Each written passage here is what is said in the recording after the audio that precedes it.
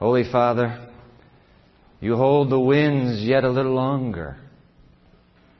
But one day they shall blow, and when they blow, they will sweep Your children, Your forever friends, into the wide open embrace of our Lord Jesus, who shall come. What does it mean to live with that hope? And how could we possibly share that hope in a world like ours? Teach us, we pray, through Jesus our Lord. Amen.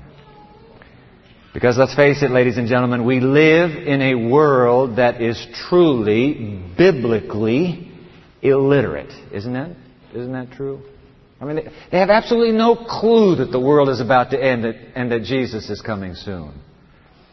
I'm right now reading Leonard Sweet's powerful book, Soul Tsunami. You know, Japanese for tidal wave tsunami, Soul Tsunami. I like the subtitle, Sink or Swim in a New Millennium Culture. In the book, he tells a story about a pastoral staff over in Columbus, Ohio. True story. They decide to make the pilgrimage, the annual American sporting event that would take place to the west of them in Indianapolis, Indiana, in March. You know what that event is? You sports fans, you know. It's the NCAA basketball playoffs. Is that not right? March Madness, they call it. The Sweet 16 and then the Final Four. College basketball. So these pastors come. They have saved up their money and they have tickets lined up in this packed sports arena. As it so happens, a few moments later, two very dignified-looking American couples enter. Well-dressed, obviously got their well-heeled as well. They come in and they work their way down the aisle until they are seated right behind the pastoral staff from Columbus. Well, you know, if you've been in a crowded sports arena as I have, you know that the guy behind you, his knees are practically in your ears. There is no way you can avoid hearing what they're talking about right behind you if you wish to concentrate. And they hear them begin to talk. Because the guy was there in that nationally televised arena. You know the guy I'm talking about. He usually has orange hair, sometimes green hair. He's sitting always right where that camera is. He waits for that red light to come on. And in a hand-made, crude sign, the word John, the number is 316. The Super Bowl will be here in a few weeks. You watch. He will be there. How many are in this family? He must have cousins all over this country. They all have orange or green hair, and they're there. So this couple, they say, hey, and they start talking. What is this? And the pastors are listening. They're thinking, well, what is this? What is it? John 3:16. What does that mean? Finally, one says, I wonder if it is a new restaurant that has come to Indianapolis. Maybe they're advertising a new food joint. I don't know. Finally, one of them dissed the idea. He said, hey, nobody with any brains would advertise anything of worth with orange hair and a handwritten sign. Which might be a lesson to Christians, I suppose. No, couldn't be that. So they go back and forth. Finally, one guy said, hey, maybe it's a signal to somebody across the way. Meet me on the 3rd floor, John 16th stall. Talking about clueless. Well-educated, well-heeled Americans who had absolutely no idea. What is this? John 3:16. Ladies and gentlemen, we live in a nation today that is biblically illiterate. You want to get on how to become a millionaire? Just hope and pray they give you one of those Bible questions. They stump the whole world. You'll get it. It should be a $200 question. They'll make it a $60,000 question. We don't know the Bible in this country. We don't know the Bible in the world. Oh, by the way, John 3:16. Now, I got to make sure. Do you know that one? Huh? Do you? Come on. Say it with me. For God so loved the world that He gave His only begotten Son, that whosoever believeth in Him shall not perish, but have everlasting life. Well, hallelujah. You are literate. George Barna, by the way, the famed contemporary Christian researcher, did a national survey of American college students. We got a lot of college students here. American college students. He asked them the question, who was Joan of Arc? The majority replied, the wife of Noah. Don't argue with me. We live in a biblically illiterate world and nation. You know it. I know it. Ladies and gentlemen, this postmodern culture is fast becoming a post-Christian culture. Is that not true? Yes, it is. And if John 3:16 means nothing more than the third floor John, then how could they ever grasp John 14:1-3, same book? I'm a little bit scared about this one. Do you know John 14:1-3? Come on, say it with me. The words of Christ just before His death, let not your heart be troubled. Ye believe in God, believe also in me. In my Father's house are many mansions. If it were not so, I would have told you. I go to prepare a place for you. And if I go and prepare a place for you, the four words, what are they? I will come again. There it is. To receive you unto myself, that where I am, there you may be also. How are you going to get the world to believe the beloved John 14 words of Christ, I will come again, when the world is illiterate? I want to tell you how. Because somebody is trying and somebody's making it. It may go down as one of the greatest marketing coups of modern Christianity, not to mention modern fiction. I want to share with you what two Christian authors, one a minister, the other a professional writer, teamed up with a marketing squad. I want to share with you what they are accomplishing today in an illiterate nation. They have taken the grand premise that Jesus is coming soon. You believe it, I believe it. And they have wrapped it, they have woven it into a series of end-time novels. That's what they call them. End-time novels. And they've offered them to the public, and the public is going bananas over this series. Number 1 on the New York Times bestseller list. Number 1 on the Wall Street Journal bestseller list. Number 1 on the USA Today bestseller list. Number 1 Amazon.com. Barnes & Noble has announced of all the books that were sold in the 20th century, Left Behind, the first issue of this series, Left Behind is in the top 10 of all books in the 20th century. Wow. Now here we are in the 21st century. The books keep coming. The novels keep selling. They have 8 titles now, a series that will eventually reach 12. This series has become the biggest seller in the history of book series. And it all began with that first paperback, Left Behind. And the world, I'm telling you, the world is beating a track to those second coming thrillers. A friend of mine, Glenn Ofterhauer, who, by the way, was the executive producer for Net 98 when we had that satellite moment a few months ago. Glenn Ofterhauer was sharing this just this week with Michigan pastors. He said, hey guys, I want to tell you something. I was on a plane flying from east to west, okay? I'm going out to L.A. I got bumped up to first class. Isn't that wonderful when that happened? He said, I got bumped up to first class. Lo and behold, the first class cabin is filled with senators. This is just before the Democratic convention out in the City of Angels. Filled with senators and politicians and government officials. He said, I fell into conversation with them, and he said, to a man, they were all reading a book entitled Left Behind, and they were discussing its premises. I tell you, folks, Christian Reader magazine, which promotes, and you understand there's going to be kind of a biased promotion of trade publications. Trade publication, rather, for Christian publications. But anyway, to tell a story about a little girl, college sophomore, Emily Johnston. She wasn't seeking salvation. She just wanted to read a novel that a classmate lent to her. So on a cool night in October 1998, the aspiring artist from Charlotte, North Carolina, settled into her dorm room at Sweetbriar College, planning to skim the prologue and Left Behind. Then she would study for 2 exams scheduled for the next day. You know well how that goes. By sunrise, she hadn't completed a lick of her studies, but she had finished the 468-page End Times novel. At breakfast, she told her friend, astonished friend, that she was going right out that day to buy a second book, and to the eternal delight of her friend Emily, the first girl becomes a Christian. She meets Jesus through the novels. It's swept the nation. Christy and I had the joy over the New Year's break of being down in Melbourne, Australia for a youth congress. Everybody knows Left Behind in Australia. You know, I say everybody advisedly. What's going on?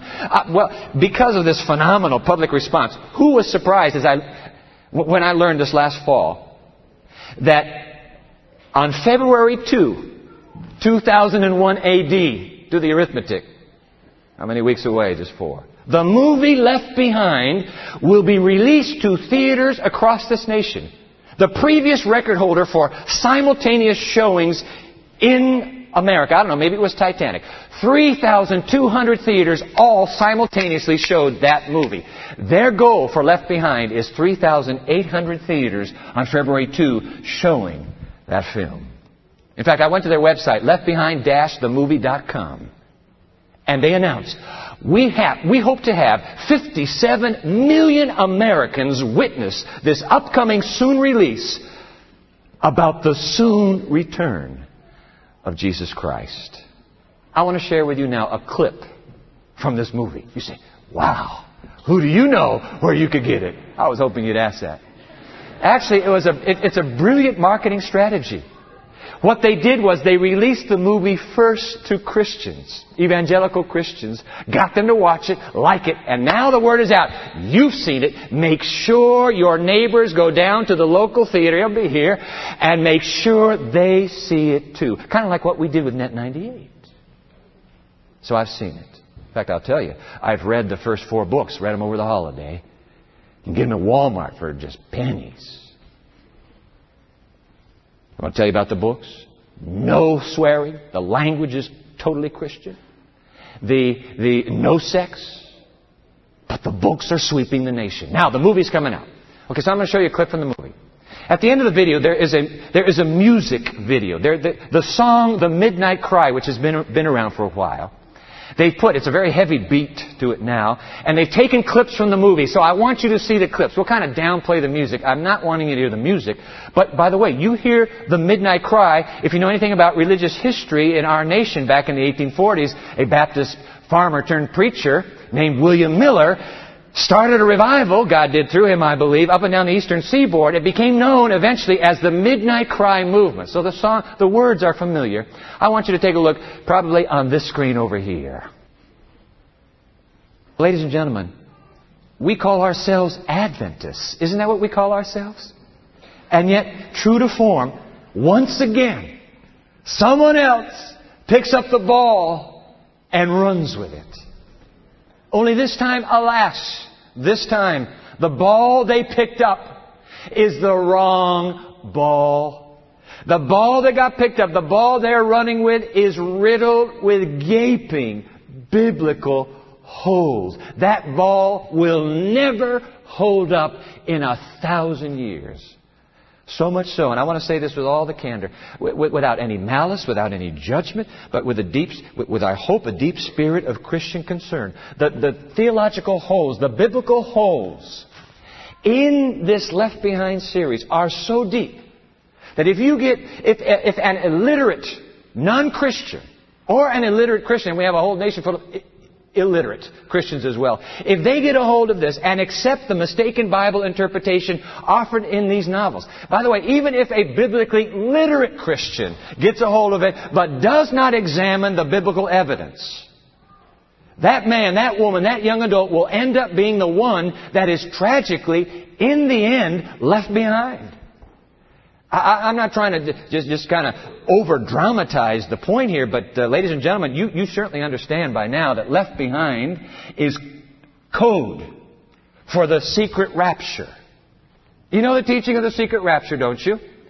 It stands for all those who got left behind when Jesus came. That's the theme. According to the novels, and by the way, according to a very popular brand of evangelical theology today that is propagated with a strong seminary down in the state of Texas, it's coming out. According to this theory, Jesus comes secretly to earth and He whisks all His saints away. Not every member of the church, only the truly saved in the Christian church, away from earth to heaven. In one split second, they are gone. Poof! Nothing left but the clothes they're wearing and the jewelry and the accessories they had on. Babies in utero, gone. Babies outside the womb, gone. All children, no matter religious persuasion of parents, all children are raptured. And then all adults who have accepted Jesus Christ as Savior are gone. Before the terrible 7-year tribulation begins. And it begins with the signing of a covenant with Israel by a United Nations leader who will eventually become the Antichrist and move the capital of the world to the sands of Iraq, and he will call his capital the New Babylon. I'm telling you, friends, it sounds preposterous to you and me. When you read the novels, it is so propelling from scene to scene, and the subplot is so strong that you just are there and you suck it all in. I want to play for you now. I call this the love scene of the movie because this is the most tender moment, only there's nobody there to love. The hero of the story, he's a 747 pilot named Rayburn Steele. On an aborted transatlantic flight, because the secret rapture took place when he was in the cockpit, he hurries back to Chicago, which is in mayhem. He makes it to his house, and this scene takes place. I want you to watch the screen now. So what are you going to say? Within 4 weeks, somebody's going to come up to you and say, "Hey, you're a Christian? What is this about? Jesus comes, He leaves some behind. Are you into this? Is this what all Christians believe?" 57 million, if the numbers hold, who see the movie or read the book. One of them is going to come to you. They're going to come to you in the marketplace or on the job place or in the dormitory. Somebody's going to come and say, "Hey, you're an Adventist, right? I mean, you believe in the soon coming of Jesus. What is this? Is this true?" What are you going to say? 1 Peter chapter 3, verse 15, it is a clarion call to Advent hope. Look at this. 1 Peter 3:15, always be prepared to give an answer to everyone who asks you to give the reason for the hope that you have. Can you tell anybody why you believe what you believe? I know you believe that Jesus is coming soon, but so does half of America if these numbers are correct. I mean, they've all heard it, so you're not going to get anywhere. Say, "Well, I believe Jesus is coming soon." The question, ma'am, the question, sir, is this how it happens? There's a hole in all of this, ladies and gentlemen. There is a dangerous, critical hole.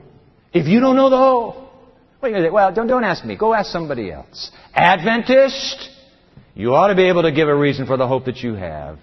For that reason, the following 6 Sabbaths will be devoted to carefully examining, we'll call it this, what left behind. I want to share with you what left behind. Number 1, we'll deal with this. The greatest truth of all. That's what left behind. Number 2, the most urgent truth of all. That's what got left behind. Number 3, the most compelling truth of all. That's what got left behind. Number 4, the most dangerous truth of all got left behind. And then finally, number 5, the most clarifying truth of all. It also got left behind. You say, "Come on, Dwight, please. What is the big deal?" As long as they believe, let them believe what they want to believe. You know what the big deal is? If you believe what Left Behind purports, if you miss what Left Behind, you yourself will be tragically left behind in the end. It is not a little, well, just who cares? It matters. Souls and life will be at stake. You say, "Oh, come on, prove it to me." I got 6 Sabbaths to do just that. I hope you'll be here for it. Come now, Jesus says, come, let us reason together. And so we must, and so we will. By the time you're through, you're going to have 6 study guides. We'll fill them out and do them right here together. You will be equipped to give a reason for the hope that is within you. Come and be a part of this, please. But, hey, before I sit down, please. Today, we can't just celebrate what left behind. Today, I say, in the final moment we have, let us celebrate what left behind did not leave behind. And I tell you what, my friends, there is a danger that we in our exuberance for defending truth, that we throw the baby, we toss the baby out with the bathwater, and that would be wrong, tragically wrong. Do you know what left behind did not leave behind? It did not leave behind the shining, glorious truth that Jesus, the Savior of the world, is soon to return to this planet. That's true. Absolutely true. Hallelujah. Let's do it again. He promised us just before He died, John 14, 1-3, "Let not your heart be troubled. Ye believe in God, believe also in me." Say it with me, come on. "In my Father's house are many mansions. If it were not so, I would have told you. I go to prepare a place for you. And if I go and prepare a place for you, I will come again and receive you unto myself, that where I am, you may be also." Hallelujah. How soon? Jesus, the Savior of the world, is coming soon. How soon? We'll wrestle with that in the next few weeks. The point is soon. Now the question, okay, Dwight, is this, good news, bad news?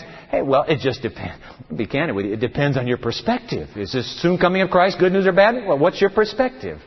This last week, I sat down on the couch of Gail Valier's in her home. Shelley, her daughter, was there. Shelley Earhart, Shelley's husband Jamie there. They're grieving. Just last Friday, the death of husband and father Wayne, my neighbor, our neighbor. I want to ask you something. Is the soon coming of Jesus, the resurrection and the life, isn't that the only hope they live for now? Come on. We've got our dear friends, Dave and Connie Jessel, who are spending a few days with us. When Karen and I graduated from the seminary, the very first little church we had was in Springfield, Oregon. We met Dave and Connie the very first Sabbath in our first church away from Andrews University, and we've been friends, good friends ever since. And we went out, and I hope you took advantage of this. The full moon this last week, oh my, white blanket. We went on a walk together, the two of us couples. Ended up in Rose Hill Cemetery near our home. Awash in moonbeams over that crystalline white covering. You know what? I know how many of you go out to that cemetery. How many of you wind your way to those hallowed plots with the words of Jesus echoing in your hope-filled heart, let not your heart be troubled. I will come again, and because I live, you will live also. Isn't that hope and isn't that good news? Of course. You're right. It depends on your perspective. There are right now in Texas, maybe they're not in Texas, I don't know, 7 escapees. Have you been following this story? From the penitentiary. Where are they? I want to tell you, for these escapees, on the lam, on the run, I can promise you they have absolutely no desire to meet the sheriff posses who are hunting them down right now. When you have broken the law, you never want to meet the lawgiver. Revelation 6 says there are going to be some people saying, hey, rocks, mountain, cover me. Please, I don't want to see the face of the returning Savior. You're right. It depends on your perspective, whether it's good news or whether it's bad news. Jesus is coming soon. You know, I look at the artwork of Nathan Green almost with magic, with supernatural giftedness for sure, how he takes dreams that I only faintly recall and turns them into life. I read C.S. Lewis, who with the skill of a poet can take that beating deep within our breast and transform it into a longing for heaven. And I'm thinking to myself, you know what? The soon return of Jesus is very, very good news, it seems to me. C.S. Lewis, who in that book of his, The Weight of Glory, wrote these words. Look at this. If we consider the unblushing promises of reward and the staggering nature of the rewards promised in the Gospels, it would seem that our Lord finds our desires not too strong, but too what? Too weak. You don't desire enough. We are half-hearted creatures, Lewis writes, fooling about with drink and sex and ambition when infinite joy is offered to us. We are like an ignorant child who wants to go on making mud pies in a slum because he cannot imagine what is meant by the offer of a holiday at the sea. We are too easily, far too easily pleased. That, ladies and gentlemen, is the analysis of our problem, is it not? We got all these. We are stuck with the puny mud pies of this world. And Jesus said, hey, time out. I'm coming soon. Now, leave me alone. Holiday by the sea. Let me stay right here with the mud. That's the problem. And yet within every human breast, there beats that longing. There's got to be more than this. Lewis wrote in another place, and he is right. If I find in myself desires which nothing in this world can satisfy, the only logical explanation is that I was made for another world. Hallelujah. Let not your heart be troubled. I will come again. My dear friends, John 3:16. Thanks to it, John 14:3 is the greatest news the world on the threshold of 2001 is dying to hear. John 3:16. The outstretched arms of Calvary.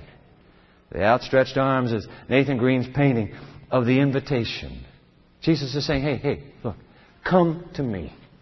Come to me just as you are. You come to me, your sins are forgiven. Your guilt is washed away. Your penalty is paid. Your future is secured. Your life is eternal. Mud pies. Holiday by the sea.